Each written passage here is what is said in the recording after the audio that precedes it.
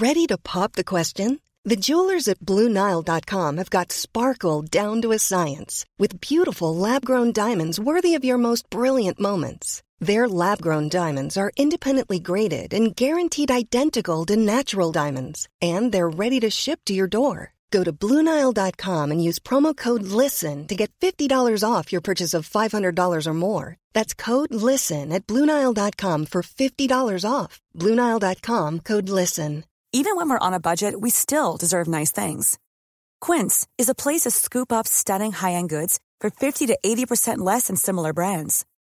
They have buttery soft cashmere sweaters starting at $50, luxurious Italian leather bags, and so much more. Plus, Quince only works with factories that use safe, ethical, and responsible manufacturing. Get the high-end goods you'll love without the high price tag with Quince. Go to quince.com/style for free shipping and 365-day returns. The biggest breaking news stories and outspoken opinion. The Breakfast Briefing with Julia Hartley-Brewer on Talk Radio. Good morning to you. Thank you very much indeed for your company. Big thanks to my colleague James Max for the early glass of fizz. It's all just a little taster ahead, of course, of the fun and games next Monday.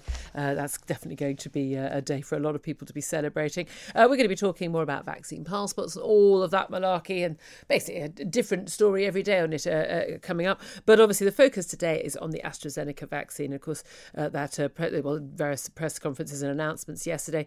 We had the MHRA, that's the Medicines and Healthcare Products Regulatory Agency in the UK, and the JCVI, the Joint Committee on Vaccination and Immunisation, alongside the Deputy Chief Medical Officer, Jonathan Van Tam, giving a press conference about AstraZeneca and that vaccine. And yes, there is a risk of blood clots, a tiny, infinitesimally small risk of blood clots. 20 million AstraZeneca jabs given out in the UK, and there have been 79 cases of unusual blood clots, including 19 deaths. Now, the key thing is they haven't established that it is linked. You have a chance of getting a blood clot anyway. You also have a chance of getting a blood clot, much higher chance actually, if you actually have COVID. But crucially, when it comes to age as the key factor in your risk from getting hospitalised or seriously ill or dying of COVID, and therefore that being a higher risk than getting a blood clot from the vaccine, the key thing is age. And the under 30s in the UK from now will be offered an alternative jab. The Moderna jab, of course, being rolled out as of yesterday. Well, we're going to be talking about all of that with top guests throughout the show. And joining me for the whole of the show is security expert Will Geddes. Good morning to you, Will. Very good morning to you, Julia. I felt there was too big a contrast there in what I said. We're going to talk to top experts. And here's Will Geddes. And I don't want you to take it in that way at all, but neither you nor I ever profess to be experts in this field. But there's no doubt at all that when we started seeing cases in Europe being raised, first initially it was Norway and then it was Germany, where cases of the blood clots was related to the AstraZeneca jab. And in fact, there were some issues raised around the Pfizer jab as well when they were raised. That did spark some concerns, and especially for younger, healthier people. You know, if you're in your 70s or 80s, it's a no-brainer. You need the jab. 60s as well. 50s. I'm 52. I've had the jab. When you get into lower age cohorts, though, there is a trade-off on the very, very, very, very, very, very small risk of any side effect to the jab, but also the very, very, very small risk that you are going to get seriously ill and die from COVID. And we've seen those stats. The vast majority of people who die from COVID are over 80 years old. Way, way, way older than the average person who's now in the next few months going to be expected to get their first jab. Does this make you at all concerned about the AstraZeneca jab or jabs in general, or are you reassured that the authorities are looking at this and they're being open about it and we're getting full information? Well, I think there are 3 points. I mean, I've had the AstraZeneca jab myself. I'm one of the lucky ones that didn't have any side effects whatsoever. I've had my first... Well, you'd be the majority, actually. The majority of people don't have any side effects. I mean, I do know a lot of people who have had side effects, but they've been very varied. I mean, from sort of minor dull aches in their arm through to having a little bit of a fever for a couple of days. But I think the really important fact, and I'm glad you rattled off the figures, and the media are continually rattling off the figures, is keeping it in context. It is so microscopically astronomically small in terms of those that have actually had blood clots, and even smaller than that, those who've actually died from it. And I think with so much sort of objection by many people to having the vaccine, although I think that's easing somewhat, certainly many people I used to speak to who went, I'm not having the vaccine, to now saying, actually, I will have it. Without feeling that they're being enforced to have it if they want to travel, go to pubs and do various other things. But the fact is the vaccine is creating this herd immunity. Yeah. It is going to make our lives easier. It is going to get us out of lockdown. And there isn't any other practical solution. And I think generally with any kind of vaccine, I have a flu vaccine every year. You do get a cold sometimes. Yeah, I mean, people get reactions to vaccines. People also get reaction to paracetamol, for goodness sake. I mean, we need to keep this in perspective. I really like the Sun front page today. As under 30s are warned over the jab, your tiny chance of a killer clot after AstraZeneca vaccine, and they've got a syringe on the front, and they've got. I'll show this to the camera for anyone who is actually watching on video. And your chance of getting a dying of a blood clot as a result of having this AstraZeneca vaccine is 0.0000095%. Now, most people on an average day take more risk crossing the road, frankly.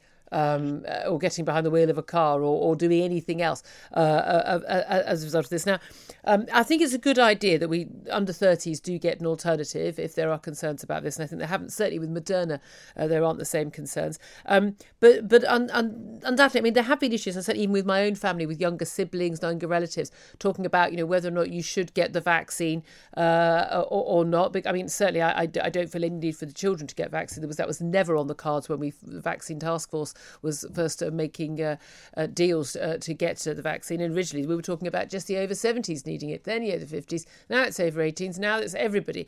And I think this is amazing news. It's on page 6 of the Daily Telegraph, and frankly it should be on the front page of every newspaper, but you know why it won't be, because our main media, although the Telegraph has frankly been a staunch ally of the British people in terms of fighting for some facts on issues like lockdown throughout this pandemic. But page 6 saying that we will, on Monday, according to University College London, reach herd immunity. Now, there were scientists who were saying that we'd reached herd immunity already after last summer. But of course, we did see a second wave, undoubtedly. Now, if you look at the stats, because it's winter, if you look at excess deaths, undoubtedly we had a second wave. However, it wasn't as deadly as the first wave. That is absolutely clear from the figures that have been released from the Office of National Statistics when now we've had them all properly collated.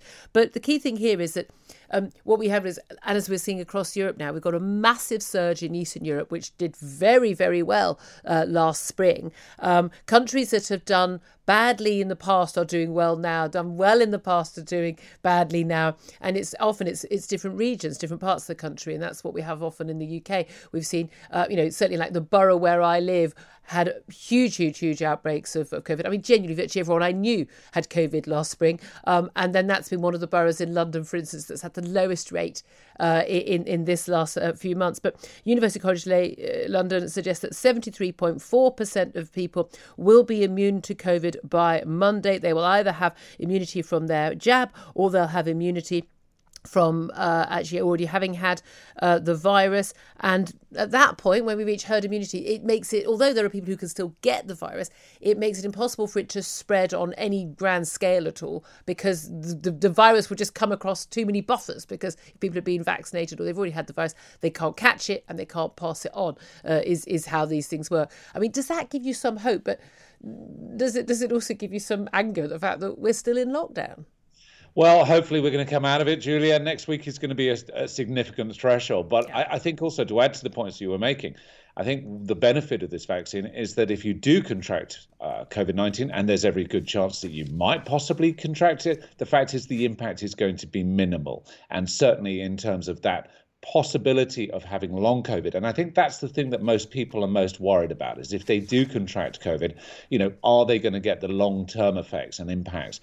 And by having this vaccine, those chances are significantly reduced. Yeah, I mean, that's it. I mean, we are seeing all of the studies now in terms of people keeping their antibodies from having had COVID in the past or having had early vaccinations, shows that, I mean, that you do keep your antibodies, and we may be looking at, in some studies suggested, given that the rate of decrease, they think that actually we're looking at possibly 2 years. So unless it's new variants, which we're particularly concerned about, and therefore wanting to maybe give a booster jab, that actually, people will be protected on a grand scale. I suppose the other issue with AstraZeneca, of course, the key thing about that is it's a not-for-profit vaccine. This is the game changer in terms of vaccinating very much poorer countries. We're talking about the Moderna jab. Was it like £28 or something a jab, whereas a couple of quid for AstraZeneca? But if they think there is a risk for under 30s, well, handing it out in Africa, 50% of the population of Africa is under 30. At which point does that then become a jab that you don't give out to young people across poorer nations?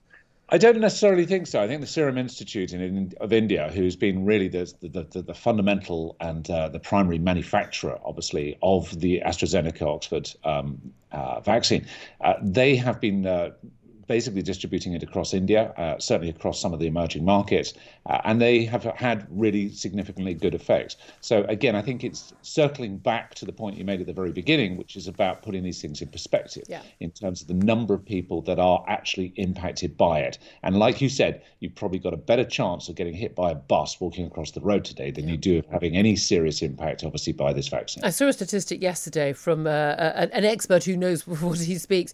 Sorry, it was a lady, actually, that knows what she speaks. And she said you've got a higher chance of being struck by lightning twice in a day than you have of getting a blood clot after taking the AstraZeneca vaccine. So, let's just calm down, put it in perspective. But it's absolutely vital we talk about these things and raise these concerns because, again, you only give succour to the conspiracy theorists when you sort of don't discuss these things. It's important to be honest. Let's just, before we go to a break and talk about the travel, we'll go through all the front pages. I've just read out the Sun.